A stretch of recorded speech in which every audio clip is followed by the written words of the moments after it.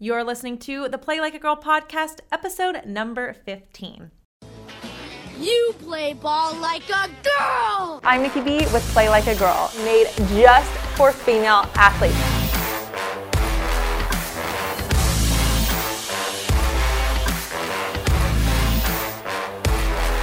I can be a girl in a man's game, a diamond in the dirt.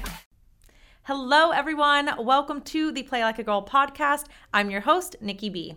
Here at Play Like a Girl, we aim to encourage more confidence in young women who play sports and give them the necessary tools and advice to have an amazing career in sports and beyond.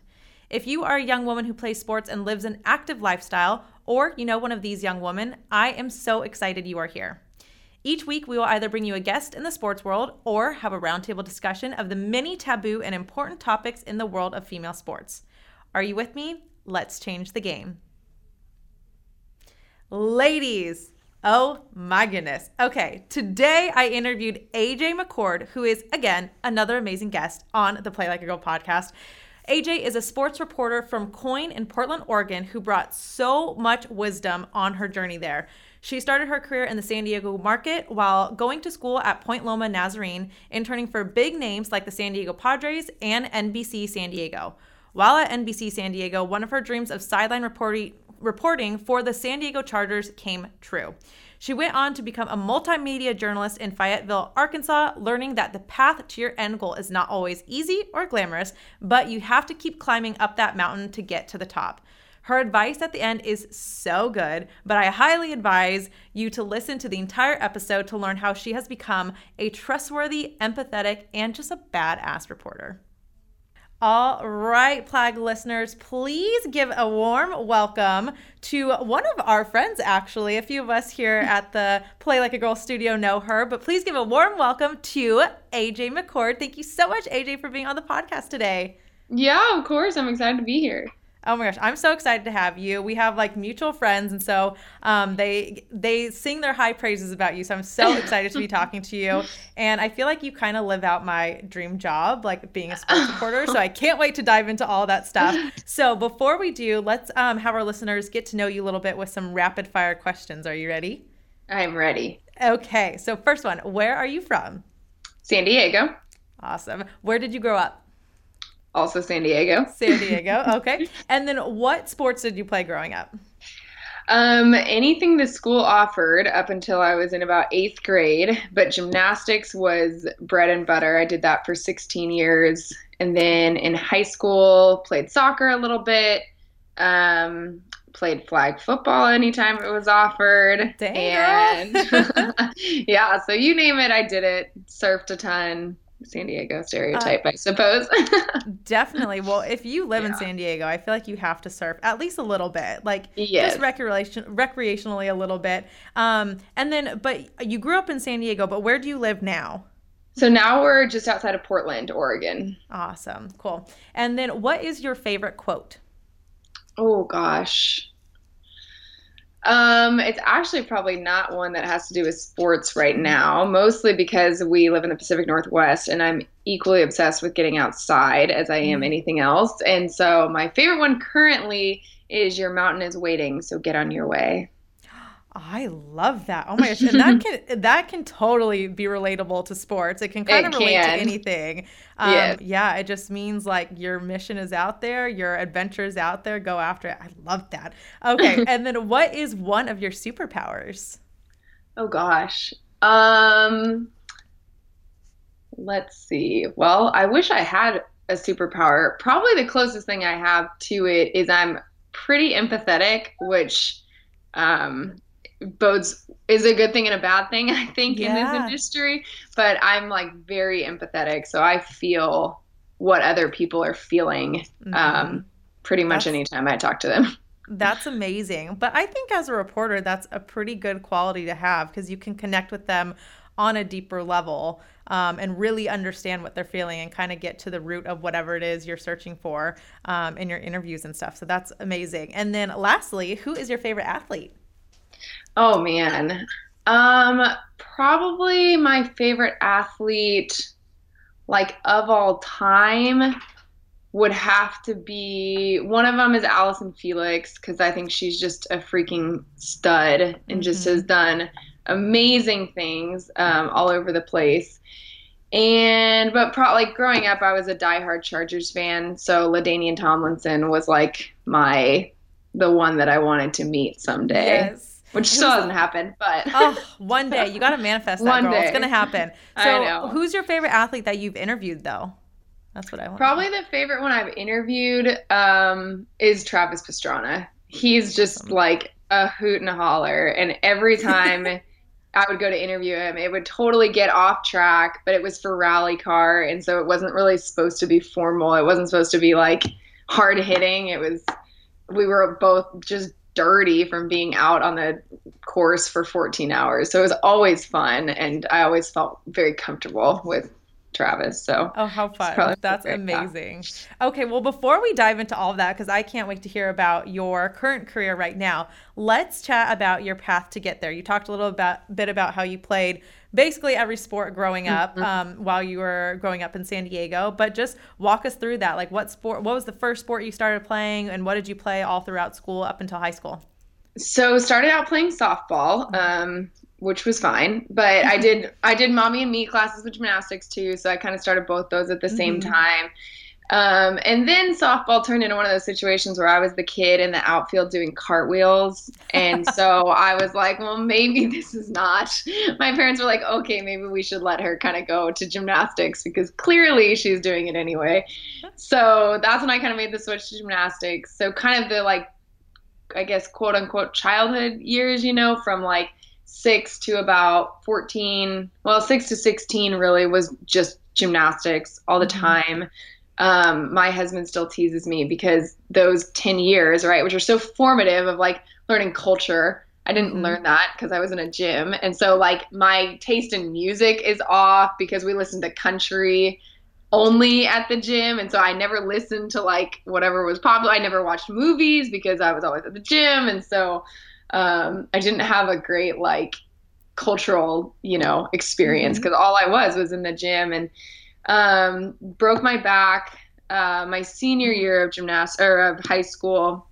So at that point, it was pretty much the dream to go collegiate had kind of died, and gymnastics, like at 14, whether you can do it long term or not. And by long term, until you're 26. So by 14, we'd realized I wasn't going to the Olympics. So I kind of started switching to just doing it with high school and stopped doing it competitively to attempt to salvage some sort of life, I suppose, my high school years.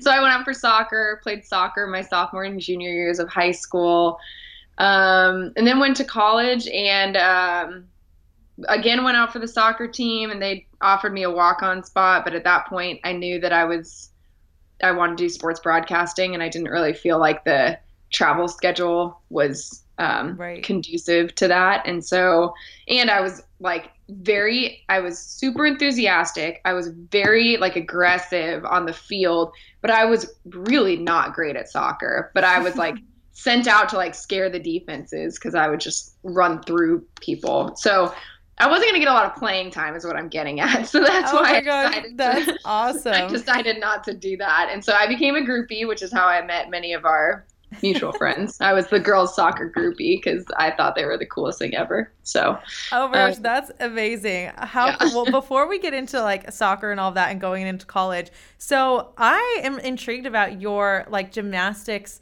journey because you said you kind of didn't have a life. It was like in the gym 24/7. So talk a little bit about that because I know, it's probably hard for a kid to just be super dedicated like that, but like what do you think it takes to have that dedication and that drive and just be in the gym 24/7? What do you think attributes to that?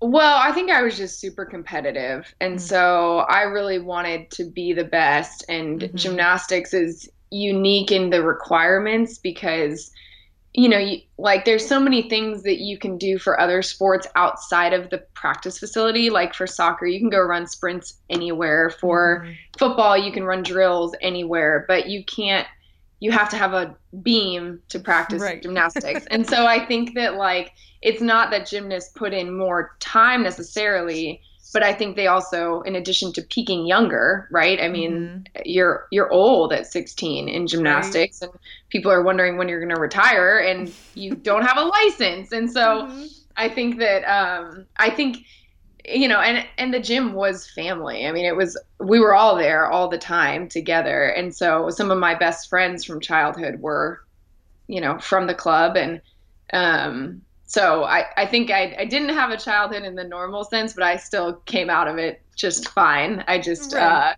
wasn't seeing movies on the weekends. I was going to meets, and after school, I wasn't hanging out with people. I was going to my 6-hour workout. And so, but I think it comes back to, which is still true. I'm just very competitive. And so I wanted to be the best. And I kind of had honed in on gymnastics, and I thought it was totally awesome how many things that you could convince your body was like okay to do, even though like now that I'm older, I'm like, wow, it's a miracle I didn't break more bones and like get more hurt when you watch these women and what they do.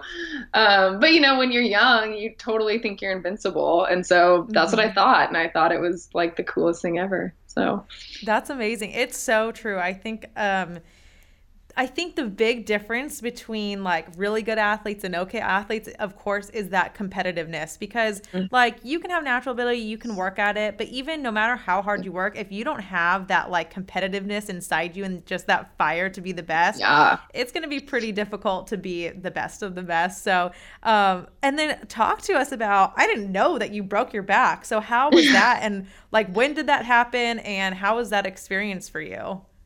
Well, apparently I did it twice, but I didn't know about the first time until the second time.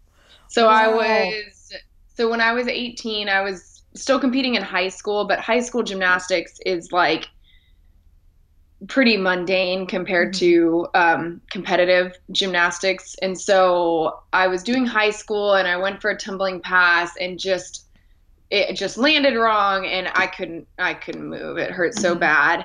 But remember, like gymnastics, every gymnast has back pain. Like it's not, so I'd had back pain my whole life, and I didn't really think anything of it. And so then we go to the doctor, and he was like, okay, so you have they call it a Scotty dog fracture. And so, which my husband is now in med school, ironically, so he's learning a lot about this, and I feel like I'm learning about my childhood injuries all over again. But so we went to the doctor, and he was like, well, this is actually, you like re-broke something that was already broken. And I was like, what? And so apparently which I remember the incident, but I didn't realize I'd broken my back. When I was 12, I was playing hide and go seek in my backyard, and I climbed on the gazebo, and the gazebo broke. So I fell like onto the cement or concrete, whatever we had below.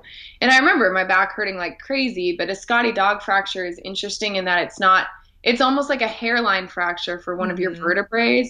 So it's not like this, I didn't have to have cortisone shots. I didn't have to, I was really lucky in the kind of break that it was.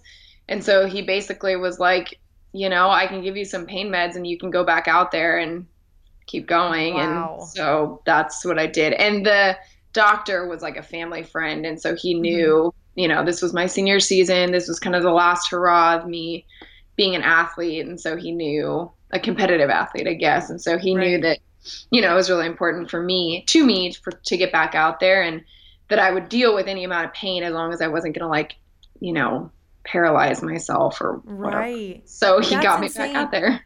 So from 12 years old to what, like 17, 18? Yeah. You had like a hairline fracture, almost basically like a broken back for that long. Apparently. And I mean, it must have healed at some point in there. Right. But with gymnastics, like you're constantly tweaking, your back is doing things that you never have to do in another sport. And so, but like I said, I mean, everybody had back pain. So I didn't think anything of it. Oh my gosh. That's absolutely insane to me. Like, I can't imagine how much pain you went through and thinking that it was just normal and okay. So it just goes to show for any of our listeners, just make sure that you get everything checked out and really pay attention to your body. Like if something hurts, things hurt from time to time, but if it really hurts, like there might be something a little bit more serious going on. And you ended up still competing. Did you ever end up getting back surgery? No, it still hurts, but it's like, it's a pain. Like I don't even know if I could get surgery, which this is just my like medical ineptitude at understanding what is going on. But I don't know. Like surgery was never presented as an option, and so it was just kind of like, the only way to make sure it doesn't hurt is to not do anything. Right. Which is like not gonna, yeah. So that was like not an option. So I just kept going. Yeah, fought through it. Wow, you are competitive. I love this. This is amazing. Okay, so talk about, you said gymnastics, you kind of stop really doing that competitively and maybe just doing high school gymnastics versus like club gymnastics. So when did you start playing soccer, and talk about you like getting that walk-on spot and turning all that down? I want to know about that. Well, so I started playing soccer mostly because all my friends were doing it, and because like in high school I'd like managed to make friends, which was new outside of gymnastics because I'd never had time to make friends. So I was like, oh, they're all playing soccer, I should do that. And so I did that, and I was really fast. There were a lot of things from gymnastics that carried over. I was really fast. I could read the plays pretty well, but once I got the ball on my foot, it was a hot mess. Like I couldn't shoot. I could like sometimes pass, but really what I was good at was like being intimidating and running around like a chicken, like with my head cut off, because I just had endurance. And so I played that my junior year, and then senior year they offered me a spot on they were like, it was kind of the same thing as what it was at Point Loma, where it was like, well, we'll like give you a spot, but just know you're not going to play very much. And I was like, well, I'm not going to do it if I'm not going to play. Like that's a waste of my time. Right. And so I decided not to do that. And then at Point Loma, I was kind of intrigued again. I was like, well, I'll just go out. And the coach was super wonderful. And I think it was as much a pity offer as it was like, hey, I think you'll be helpful to the team. And, he was like, well, you could potentially walk on and offer you that spot, but you're not going to play very much. And so I think for me at that point, like I'd tasted what it felt like to have a life and to, and soccer wasn't like a love for me that I'd had for decades. And so it wasn't worth like, oh, now I am going to school at this great campus that I can surf every day after class. And like, I can make friends and like go out on a Friday night with my roommate. Like, I'd never had a Friday night free before. We always practiced until 10 at night. And Saturdays were for competition. So it was really my first taste of having a weekend. And I was like, it's not really worth giving up. And I knew that, I'm not going to go anywhere competitively with soccer, and I knew at that point that I wanted to go into sports broadcasting. So I thought it'd be better if I got used to the sidelines as opposed to the field a little earlier. Right. Well, I just want to backtrack a little bit because I want to talk about for gymnastics. Was it hard on you? Because you said soccer wasn't it wasn't your passion, it wasn't your love, but I think maybe gymnastics was. Was it hard for you to give that up and kind of, or were you kind of okay with it because you realized you could get, a Friday nights back, you could get hanging out with friends back? What was that like for you? I think by the time I quit competitive gymnastics, not only was I in a ton of pain from my back, which at 16, I didn't really know why it hurt so bad, but I knew I was. And I'd gotten to the point where things were scary, and like I wasn't enjoying it anymore because I was afraid it was going to hurt, or I was afraid I was going to fall and get more hurt. And so by the time I was done with it, I was done. I was burned out. I'd given a decade of my life to this sport. And at that point, I felt like it had given me, fear and pain in return. And so I wasn't really, I wasn't really dying to stay in it. And that's why I ended up quitting. Yeah. No, I think that's awesome. I think that's good accepting, you've had like a great stretch doing it and it was fun while it lasted, but there's other things out there, because I think a lot of times for athletes, they have to identify themselves as athletes, like, oh, I'm a gymnast. And then once they're not a gymnast anymore, it's like, oh my God, who am I? So I think that's awesome that you're kind of able to walk away and then actually do something else. And then, so for soccer, where did you originally get that offer for the walk-on spot? At Point Loma. I'd committed. I was at Point Loma and they were holding like walk-on tryouts, and I was like, what the heck? And so That's awesome. I did. How did you choose your college? I think that's a big decision, obviously, that, high school athletes have to face. Well, all high school students, but especially for athletes just figuring out whether or not they want to play in school. So how did you choose Point Loma as your school? Yeah, so at that point, I wasn't really interested in like competing athletically in college. And so it was kind of once I was at Point Loma and they offered the walk on, I was like, well, I might as well give it a shot. But it didn't play a big role in my decision. My dad was actually a counselor at Point Loma. And so I had the chance to have a very nice break on tuition. And so in addition to that, they had a great broadcast journalism team or program. And so I ended up going, that was what really led into it, was I didn't really want to leave the beach. I wasn't like the only hang up for Point Loma was that they didn't have a football team, and I loved football and I wanted to be a sideline reporter for football. And so how on earth can you do that if you don't have a football team in college? But I met with the head of the journalism department and he was like, well, we don't have a team, but SDSU has one, and the Chargers were there at the time. And so he was like, we can get you internships covering football. And so he kind of convinced me like, that's not as big of a deal as you might think it is. Right. So that's how I ended up choosing Point Loma. Yeah, that's amazing. Well, I mean, it's Point Loma. I don't know if the listeners haven't seen the campus. It is freaking beautiful, like heaven on earth. If you talk about maybe one of the prettiest campuses ever. But Google the baseball field. That's yeah. Or the track, either of those. If they don't convince you that it's gorgeous, I don't know what to tell you. Right. You're crazy. Yeah.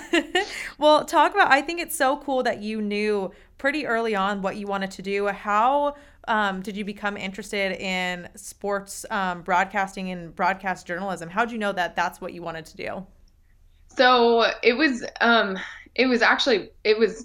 guess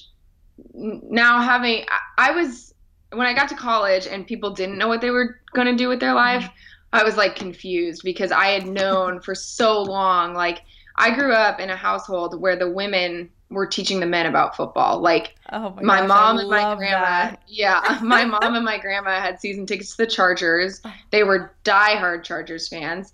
And so they went to every home game growing up. And, when they were away on Sundays, my mom and my grandma's Sunday would revolve around the Chargers game and everything else worked around that. Whereas my dad and my grandpa were like kind of into it, but not really. And so I learned from my mom and my grandma the rules of football and the passion for football, I suppose. And so I remember like very distinctly when I was 16 and probably about, I think 16, and watching the games on Thanksgiving with my family. And this woman came on. She was a sideline reporter, I learned later, right? But I didn't know who she was at the time. But she came on, and they were obviously Thanksgiving, so they're talking about like the traditions that players have. And I remember thinking like, how cool is that she is like this liaison between the players and the fans who just love this game and like love watching these guys play. And like, what an honor to get to do that, because I would do anything to talk to I think it was Ocho Cinco. I think it was the Bengals and the Jets. And so, she's telling me about Ocho Cinco, and I'm like, man, that would be awesome to get the opportunity to talk to Ocho Cinco, And so I think that I saw her and went, man, like that's what I want to do. I want to be that liaison for like between the players and the people who love them so much, like my mom, my grandma. It would be an honor to get to tell them what the Chargers were thinking or what went into that play, like why they were having a good day or a bad day or whatever. And so that's kind of how I knew that, like from that moment on, it was all I really thought about. Joined the journalism program in high school, chose Point Loma because of broadcast journalism, and did internships based on that. And so it was just a pretty straightforward, and I knew that I couldn't do like a 9-to-5 desk thing. Like I go crazy. And so I knew I had to be outside. I knew I had to be running around. Like I knew all of that. And so it fit very well. Yeah, you seem to me like someone that has a lot of energy, and so I can't imagine a 9 to 5 job. I can see you like No. already out there, just like on the field, getting all the information you need, running around. I love that, and I think it's so cool that your mom and your grandma were like the big sports fans in the household, because that's not a story that many people have. So I think it's so cool that like they instilled that in you, and then of course I think you'll instill that in your future kids. I think that's just like the coolest thing ever. So talk about too, like when you were at Point Loma, and you were kind of nervous because they didn't have a football team. So, but the professor said, it's all good. Like we have the Chargers, we have SDSU. So talk about like the internships and your experience. And I'm sure for you, that was like living the dream, right? Oh my gosh. I remember calling my mom like the first time I was at Chargers practice and like crying. I was so nervous. I was like, I got an internship. I think the summer after my sophomore year was the first one. And then the summer after, and then my entire junior year was interning. And so the junior year was when my first internship was unbelievable. It was with the Padres, and I was Dick Enberg's like right-hand man, which if anybody doesn't know who that is, they need to look him up, because he was like the grandfather of sports broadcasting. He passed away last December, but he was not only a mentor to me, but he was like a second grandfather. Like he would call me and see how tests were going. And I went to Vienna to visit a friend who was studying abroad, and he called to make sure I had everything set and knew what it was like to travel abroad. And I learned so much from him, because baseball was never, I played softball, but baseball was not like my favorite sport in the whole wide world. And I think because I'm like very active, and baseball is not the most active of sports, I've grown to appreciate it for what it is. But 16-year-old me was like, this is kind of boring. And so now it's obviously very different. And I think a lot of it has to do with him, because Dick taught me just the beauty of storytelling, and baseball provides a space for storytelling that few other sports do, because the action moves so fast. You don't really have time to pepper it with story after story and like weaving these things together. And so I learned so much about how to do that from him. And I spent every home game at the Padres at Petco Park. I was there 3 hours before. I stayed an hour afterwards, and I just sat up there and had my little headphones on in the booth. And, my job before the game was to go out and get interviews with the players and kind of get the vibe of the game. And then during the game, my job was to kind of keep them on track. So like they started down this tangent, I was supposed to try and find a way to like bring them back in some sense. But mostly it was just to listen. These guys are seasoned pros, so they didn't really need me, but they let me in, which was such an honor. And so I loved that internship. I got to rub shoulders with like just some of the most amazing people. Trevor Hoffman was up in the booth with us. Tony Gwynn was up in the booth with us. Vin Scully was there every time the Dodgers were in town. And so that was like my first taste of like meeting these people that I had, looked up to. I remember going, I think it was Trevor's 500th save. And I remember being at the game as a fan at like 9 years old, and like Hell's Bells and all the stuff that would play for him. And so it was just wild. And then after that internship, I went straight into an internship with NBC San Diego, so the local San Diego affiliate. And that is where I feel like I learned a lot of just like being thrown into the fire, I guess. I had a wonderful boss, I guess he was then there, Derek Togerson, who's still there. He's one of their sports anchors and reporters. And he would take me everywhere with him. Like he would take me to Chargers practice. He would take me to the Charger girls calendar unveiling. He would take me to Marshall Fox events. He would take me to SDSU, like took me everywhere. And he was always like, okay, well, it's your turn to do the questions. And so I was like, oh my gosh, I don't know anything about anything, And so I think he really taught me the value and importance of being prepared, because I learned very quickly that if we went somewhere and I wasn't prepared to do the questions, not only would he still make me do it, but I would feel very embarrassed because I wasn't prepared. And he would always have me do stand-ups afterwards. So he would always, but he would only give me like, it wasn't like he like babied me and was like, okay, we can do it 10 times. He was like, no, you get one shot and then we got to go. So I learned a lot about getting on my game quickly, which I think as a gymnast, I was lucky enough to kind of have instilled in me, because you don't get do-overs in gymnastics. Right. It's not like, in football, you can make up for a play later by making a great play later on, but you don't get two beam routines. So like, I think I learned that from gymnastics, and I kind of thrive in that, probably dating back to gymnastics. So those are the two internships that I had in college that were just amazing. That is so cool. I mean, I think just the experience you got, obviously it helped you with your career today and just like shaped you into the person you are. I'm sure you are uber prepared now for everything. And just like working with those people, I think that's what, made it so exciting, and probably just like put a spark in you to like continue to do it. So that is just so cool. So what do you think, because I know, for me personally, I know the importance of internships, and obviously you do too, but just going off of what we talked about, like, I guess not necessarily like what's the secret to getting internships and jobs, but like, what do you think, I guess, is the importance, or just knowing like what are the right internships and jobs to get into? Because it sounds like to me you're someone who just asks and like goes for it. So, but how did you know like those would be the right internships for you, and what would be your best advice to students who are in college who are looking to get an internship or some sort of summer job? Yeah. Well, so I think the internship side of things, like we had the director for the Padres come in and speak at a class. And afterwards, he like casually mentioned like, oh yeah, and both Dick Enberg and I are going to be looking for internships or interns for the summer. And I was like, straight to the front. I was like, okay, I want to know what I need to do to intern for Dick Enberg.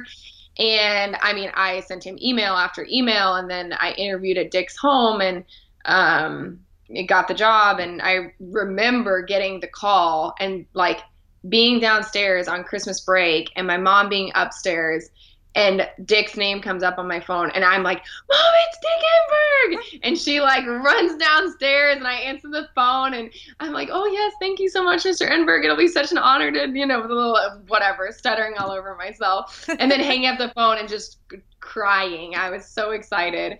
So I think that, and I mean, I'm sure you have too, but like, I've spoken at a couple different college like events, their journalism schools or whatever, and we have interns at KOIN. Like, we have a say even in who our interns are. And so I think if you're in college and you have someone come speak to you, there's not really an excuse for not creating a connection with that person. Like, they're there because they're one of the ones who wants to invest in the next generation. Like, the ones who don't want to invest don't go speak at colleges. Like, it's very simple. And so if you have someone coming to speak at your class and they work for somebody that you think it would be cool to intern for, ask them. Ask them what it's like to be an intern. Ask them what it would be like, what it's like to apply for it. How does that work? How often do they do it if they don't take internships? Can you be a job shadow? Like, everything that I did came from the previous thing.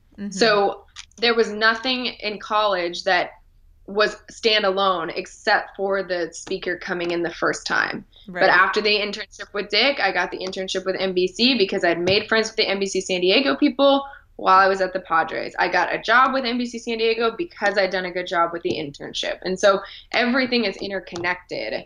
And especially because this is a small business. And so even in San Diego, the same people working the Padres games are the ones working the SDSU games, are working the Chargers games. And so they all know who the decision makers are, and you just have to ask, work your butt off to be one of the ones that they want to push ahead. And so I think that was probably the biggest key to getting an internship, is just, connecting face to face, because you don't want to, the last thing you want to be is one of 100, pages that they see come across their desk. Totally. So. I love that you brought that up. It's so funny because one of my internships in college that I had for like 2 summers was because someone came in to speak in one of my, a sports marketing class. So literally it was, my professor and this guy had wrestled together in college with Uriah Faber, who they all went to UC Davis together and they all wrestled together. And I ended up interning for Uriah Faber's mixed martial arts team for 2 summers. And it's so true. Like, you know, I didn't know what would come of that internship, but like as they were talking about it, I'm like, it's in sports. It's like marketing and social media and PR communications, exactly what I want to do. And yeah, you just gotta like, I think, bite the bullet, because I think people, like especially young girls, will kind of be afraid because like, oh, I don't know if I'm good enough. I don't know if that's what I want to do. Right. But that's why you just have to go up there and ask and figure it out. Like, you'll never know if you don't try. And the worst that they can say is no, but most likely they won't. Yeah. So, and an internship is never going to harm you. Like, right. It's better to find out in an internship that you don't like the industry than it is to find out in a job. Like, way worse. So find out early in an internship, like, oh, PR's not for me. Oh, marketing's not for me. Oh, on air isn't for me. Like, these are things that you should learn as an intern, because then you can apply for the jobs that matter and start working your way towards where you want to go, as opposed to having to take all these detours because you didn't know what you wanted. Definitely. Yeah, that is just so cool. And like you said, like I obviously like the broadcasting industry, and especially in San Diego, is very interconnected. But as is with most industries, like usually whatever industry you get into in your market, whatever area you're in, they're pretty interconnected. So like if you do an internship somewhere, like you said, that may lead to a job somewhere else, which may lead to another job somewhere else. So like you said, you got to get out there in front of people, you got to ask, and you just got to have the confidence to do it. So I absolutely love that. That's too funny that we both had similar stories. But so talk about now. So you're with KOIN. You are a sports reporter. Yeah. Talk about your move to the Pacific Northwest, because you're in Portland now. So how'd you go from San Diego to where you are now? Oh gosh, we had 2 steps between that. So after I graduated, so in college I was a whitewater rafting guide. Also the couple summers. So fell in love with Colorado. Fell in love with the outdoors. I started applying for jobs when I was like in December of my senior year, because I think I had like 5 credits left, and I was like, I don't really care if I graduate. I just want to like start working. And so like if they'll take me without a degree, then I don't need a degree, which is probably not true. Stay in school. But I didn't get a job until September of the year I graduated. And I got a job with Universal Sports, which is now the Olympic Channel. And I actually got a job behind the scenes. So I was a writer-researcher for them. And it was really fun. It was something that I mean, the Olympics is obviously like a collection of sports, I guess, that is very near and dear to my heart as a gymnast and as a snowboarder and as someone who loves kind of sports that only get the spotlight once every 4 years. So I was stoked. I worked on their show leading up to Sochi 2014. And so we had like basically a sports center for all the qualifying events once a week. So we would break down all the qualifying events that had happened in the world of Olympic sports that week and put it in an hour show. So I was writing, I was researching for that show. I was helping to find guests for that show. And then I worked very hard, and I was pretty upfront from the beginning of like, hey, I'm very happy doing this, but just so you know, like long term, this is what I'd like to do. And so they were also very gracious in letting me get in front of the camera, do stand-ups, do reads and things like that. So I did that for about 9 months, put another reel together, and then I got a job with Rally America, which was so much fun. It was a very short season, but it was a blast, because if you don't know what rally car is, it's like if you take NASCAR outside in like the dirt roads in the woods, that's what it is. So these guys are doing like hairpin turns in their Subarus at like 90 miles an hour. So that was where I met Travis Pastrana, which gives you an idea of the type of person who likes to do, like Travis Pastrana's an adrenaline junkie. Right. So that was a blast. I did that for about 6 months, did some whitewater rafting in between there, and then got a job in Fayetteville, Arkansas, as a weekend sports anchor and reporter. So I moved there, did that for 3 years, almost 3 years, and it was definitely the hardest job that I ever had, just because small market, there are small market is a small market, and there are things that come along with that you'll be very grateful are no longer a part of your life later, but they're very invaluable. And one of the things that I did there was I was also I was sports mainly, theoretically, but if there was any news or any severe weather that happened, I got pulled onto those things. So spent 3 years there, learned a ton, got a lot better. And then my husband, in those 3 years, also got married. And so my husband was applying for med schools, and he got into a med school in Oregon, and he got into one in Arkansas.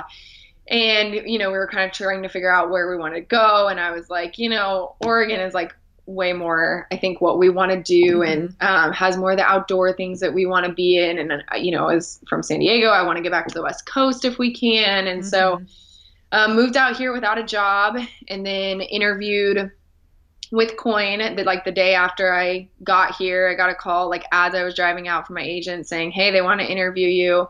So interviewed, didn't hear anything for like a month, found out I'm very bad at being unemployed. Like I get really bored. I get really antsy. I get very anxious. I'm like not good at not working. So this is good to know someday. I think if we have kids, I'm probably not be a stay-at-home mom. But ended up getting the job with KOIN, started part-time with them, and then went full-time earlier this year. So it's been a whirlwind of a year and a half since moving here, but it's been a blast. Totally. Oh my gosh. Well, that's totally an amazing story. And I want to know more about because you talked about being unemployed does not suit you, but so what's it like, I guess, kind of just keeping going, you were in Arkansas, you said it wasn't probably the best fit for you, but how do you keep that end goal in mind and really just keep going after it and I guess not give up? Yeah. For me, it all came down to my support system between my husband, my agent, and my mom. Those three got the bulk of the tears, the emotions, the dramas, the I can't do this anymore, this is not what I signed up for, this is not, if this is what it is, I don't want it anymore. And, my mother is obviously my biggest cheerleader. And so she was like, this is not forever. You can do this. You're born to do this. Keep going. My husband was like, I'm here for you, whatever you want to do, babe. You can do whatever. And I was like, but I want to do this. And he was like, I thought you just said you didn't want to, so he was trying to figure out how to help. But he was the day in, day out, okay, well, let's go get ice cream. Let's go get a glass of wine. We'll just put this day behind us and hope tomorrow's better. And my agent was great because she's obviously been through it with many clients before me. We'll go through it with clients after me. And so she was the one who was listen, this is why I know you're going to get out of here. This is why we can't get out now. She was a very practical encouragement where it was I've been here, I've done this, and you will get out, but we can't get out now. You have to work on this, this, and this. And so for me, it all came down to the support system of people reminding me when I couldn't see it for myself that this is what you want to do. This is what you've always wanted to do. Do not let, for lack of a better, do not let someone else decide to take this dream from you. If you end it on your own, then that is fine. But do not, they also obviously can appeal to the competitive aspect in me. Do not let them win. Do not let this drama, do not let this whoever, the assignments that you don't want to do, do not let them win and take this from me. And as soon as you're well, don't let someone else win, I was okay, you're right, I'm back in the game. You're I got this. Yeah. Just watch me now. Yeah, exactly. It was okay, we're going to do this.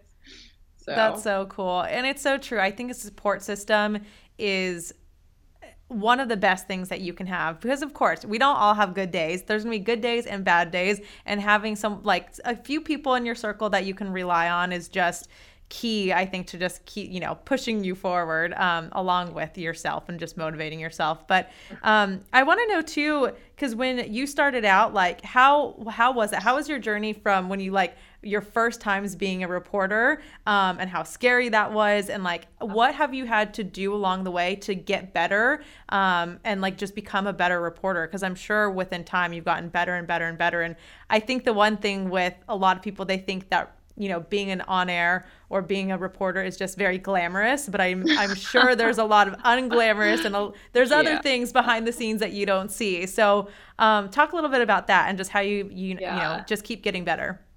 Yeah. So in Arkansas, you want to talk about unglamorous. I was an MMJ, which is a multimedia journalist for those who don't know. And I can tell you that there is almost nothing glamorous. I couldn't find, there is some women and men who are fantastic MMJs. Not me. I was like, and it wasn't, I got very good at certain aspects of it, but then I could not, like, I've been running around sweating all day, and then all of a sudden I have to look presentable for TV. And I was like, this is so dumb. I hate doing my hair. I hate doing my makeup. I can't be good at both these things because it takes a lot of effort for me to be ready for TV. And so there's certainly unglamorous aspects of it, but I think that, again, I mean, my agent was wonderful. I think that one of the things I learned pretty early on in Arkansas, which was probably because I was certain that I was not going to live out my contract there. I was certain I was going to get swept up, before it was over. And which didn't happen. I was there at the duration of the contract, but, I always had a tape ready. And so I was constantly updating that. And I think because I constantly updated it, it might seem like pretty OCD and maybe a little like, not entitled, but a little like presumptive to be like, oh, you're going to get out of your contract early. But that was the goal. The goal was to get out of Arkansas. And so even though I have a great amount of respect for what I learned there, I don't think I would trade my time there. At the time, all I wanted was to get good enough to get another job closer to home with, just in an area that I was more comfortable with. I'd never been to the South. And so things like that. And so because I put together a reel so often, I was constantly like accosted with how much better I was getting from month to month because I was constantly replacing clips, like it would be, I would have this reel together and then the next month I would do something that I was like, oh, this is pretty good. I want to put it on the reel, and I'd have to take something out. And so I think that I was reminded pretty regularly, hey, you are getting better. This is serving its purpose, and you're not just like dying here. Like you're moving towards the goal. And I think my agent brought that up time and time again of like, look at, this is your first reel. This is the one you have now, a year and a half into it. Look how much better you are. And I mean, even still at KOIN, there are things that I've gotten way better at since I started there versus when I left Arkansas, which you wouldn't think that would be the case necessarily, or versus now, I guess. And so, but I think as you do it more and more, you just get more comfortable with who you are and putting that on TV. When you first start, you're just very like, so the Lions and the Tigers played last night, and you're very like robotic, and you just read and you try to just not screw anything up. And then as you get more like, I'm a sassy person, so I'm learning how to be sassy on TV. And people like that. They like seeing who you are. There's a million people who can read highlights, but I want to read it the way I read it. And, in the interviews, like if a player makes a joke, I'm going to make a joke back, or like I'm going to take a jab back, like whatever it is. And people want to see that. And that was something I never would have been comfortable doing at the beginning, ever. And so, and I'm sure 5 years from now, I'll look back at these tapes and go, wow. There are things that, I'm doing now that I wish I would have been able to like do then. So I think it's a constant growing process, which is kind of the fun part of this job and, just getting better. That's amazing. And I think I'm happy you brought that up because it's so true. I think it's very important to take a step back, like just take a step back and look at what you've accomplished so far, because half the time I've realized when I've done this, I'm like, oh my gosh, I actually did accomplish the goals that I set out to do. And I'm like, I didn't realize that I've done these things. So it's kind of cool when you take a step back and you look, okay, what have I done this year? And it really kind of surprises you. And you're like, wow, I did do a good job this year and I am getting better. And I think that's so cool that you can look back at your tapes and realize that. And the other thing too, I think what I've learned, I mean, not that I'm like an on-air live reporter or anything, but just with like creating content and doing this podcast, what I've learned is the more you do it, the better you get. It's just Yeah. practice. Like the more, and like you said, like the more and more you do it, the more and more you grow, and the more you can show of yourself and just like really be sure of yourself. So I think that's an awesome lesson.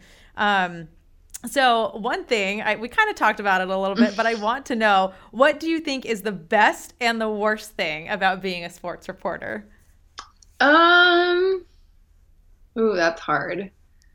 'Cause the worst thing is probably like the worst to me, but maybe not to somebody else.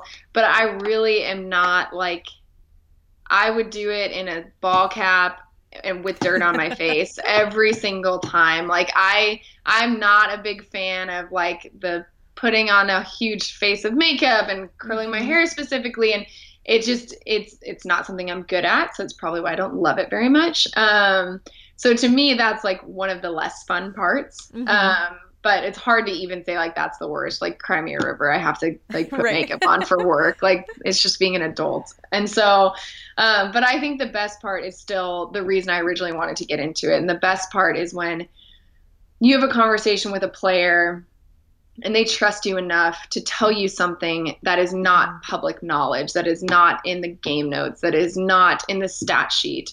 And they trust you enough with that information that you will then relay that in a way that honors the intent of what they're telling you. And so to me, those are still the moments that I'm like, this is the best. This is when I feel the most alive, is when I get to be that liaison between the player and the fans that love them so much. Because I mean, I look around at the games that I'm sitting in the press box and I look at the hundreds of thousands, sometimes fans that would have given anything to talk to Damian Lillard before the game. And I'm sitting here going, wow, he talked to me. And like, I need to make sure that I not only honor, you know, Dame and my working relationship, but also honor my responsibility to the fans and bringing them the information that they care about. And so I think those are the things that still to me are like, this is why I got into it, you know?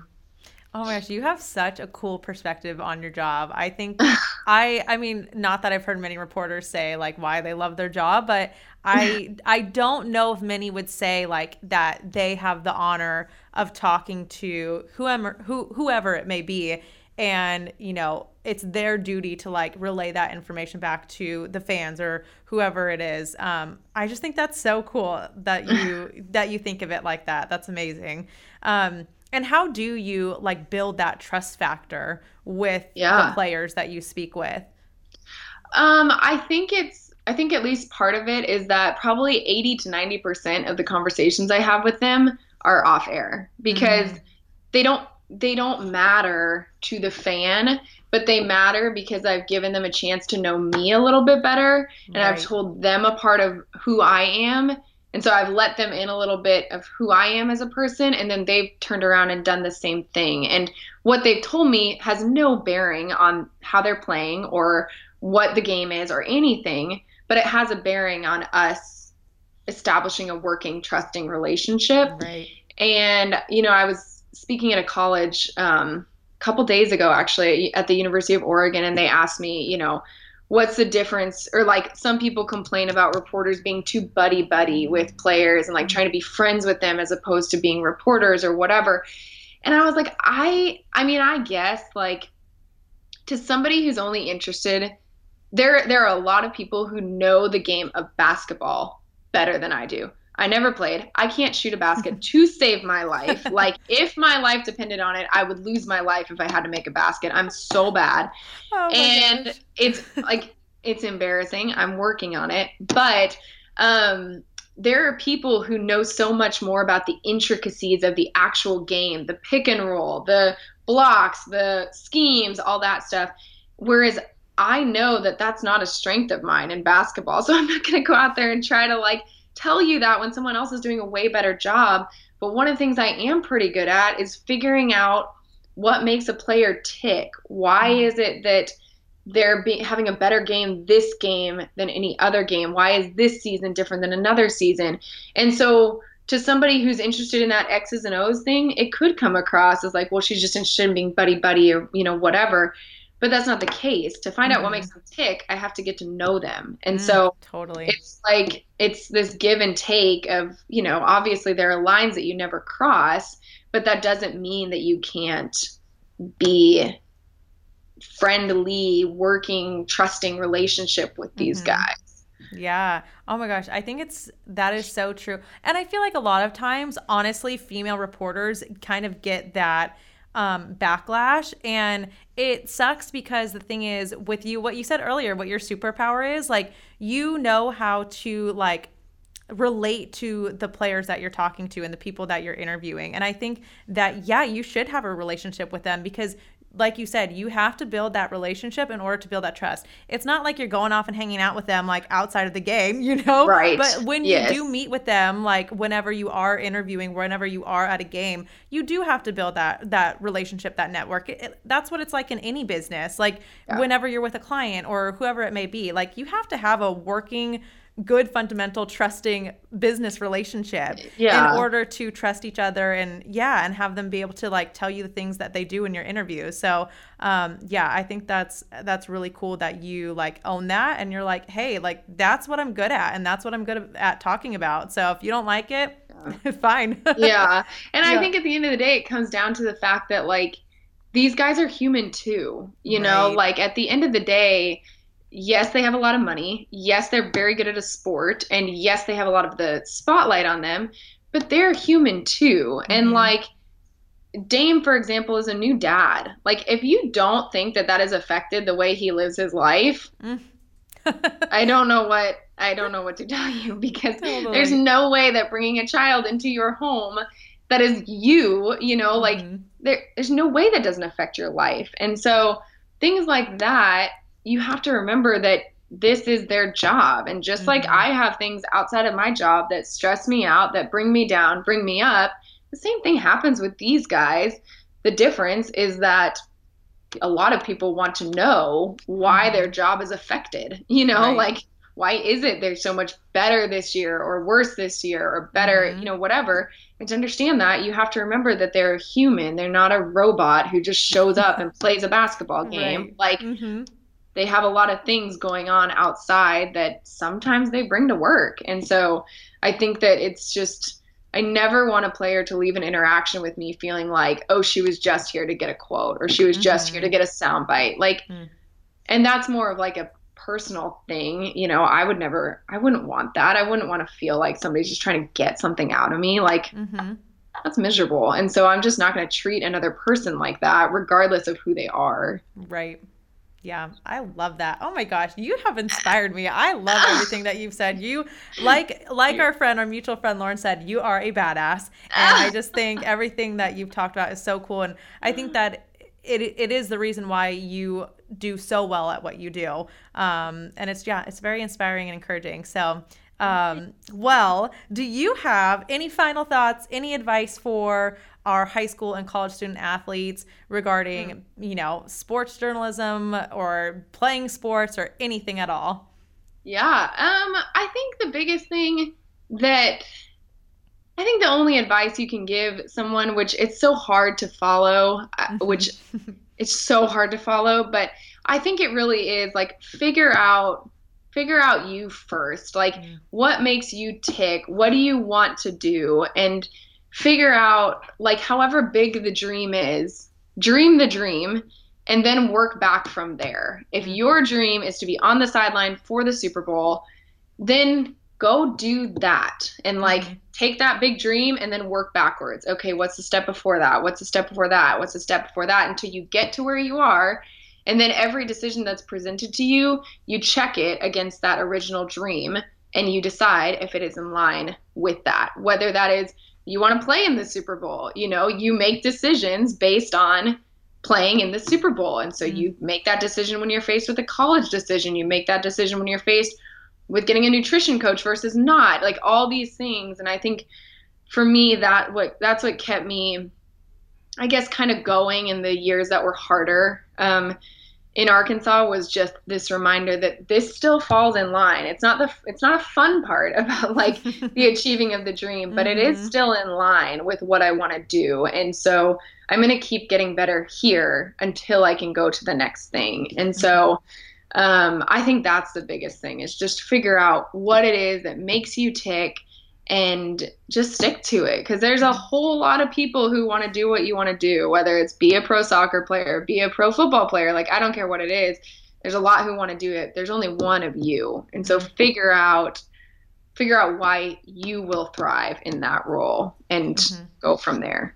Oh my gosh, I love that. Goosebumps the whole time. That was so good. I think that's so true. I'm not even going to say anything because that was just as good with you saying it. So my final question for you is, what does playing like a girl mean to you? Oh man, I think playing like a girl to me means giving it your best shot. You're all in, and then just sitting back and watching their reaction as you prove people wrong. Oh, love that. Oh my gosh. Can I talk to you every day? That was so good. Oh my gosh, AJ. Well, thank you so much for coming on our podcast. You're super inspiring. We may have to have you come back for like round 2 at some point, I swear. So anytime. Before you go, where can everyone find you? Plug yourself. I know obviously we talked about KOIN a little bit, but yeah, where can everyone find you on TV, on social, everything? Yeah, so I'm on KOIN most days, which is in Portland. So if you're in the Portland area, make sure you watch KOIN. We're the best. And if you're not in Portland, then I'm online on all the social media, AJ_McCord for everything. And I do a ton of, any of you who have wanderlust like I do, my media is about 70-30 sports to outdoors. So I do a lot of exploring here in Oregon, and we've got some beautiful places. So if you need any inspiration to get outside, it's a good one too, not just for sports here, but there's plenty of that because we're in all of them right now. Amazing. So cool. Well, thank you so much again, AJ, for coming on the podcast. Yeah, thanks for having me. Awesome. Oh my gosh, ladies, so good, right? I love this episode and I hope you loved it just as much as me. I think AJ gives so much good advice, and we keep getting amazing guests, and I'm just loving it. So if you loved this episode, make sure to share this episode with a friend who you think will enjoy this podcast. I'd love to hear your feedback and thoughts on this episode, so head to iTunes to leave a review. You can also send any questions or topics you'd like us to cover by sending us a DM on Instagram at PlayLikeAGirlMP. We want to know what you want to hear. Before you go, screenshot this episode and tag us at PlayLikeAGirlMP so we know you're listening alongside us. Thank you so much for listening to episode 15 of Play Like a Girl. We hope you come back for more. Once again, I'm Nikki B, and remember to never stop playing like a girl. You play ball like a girl!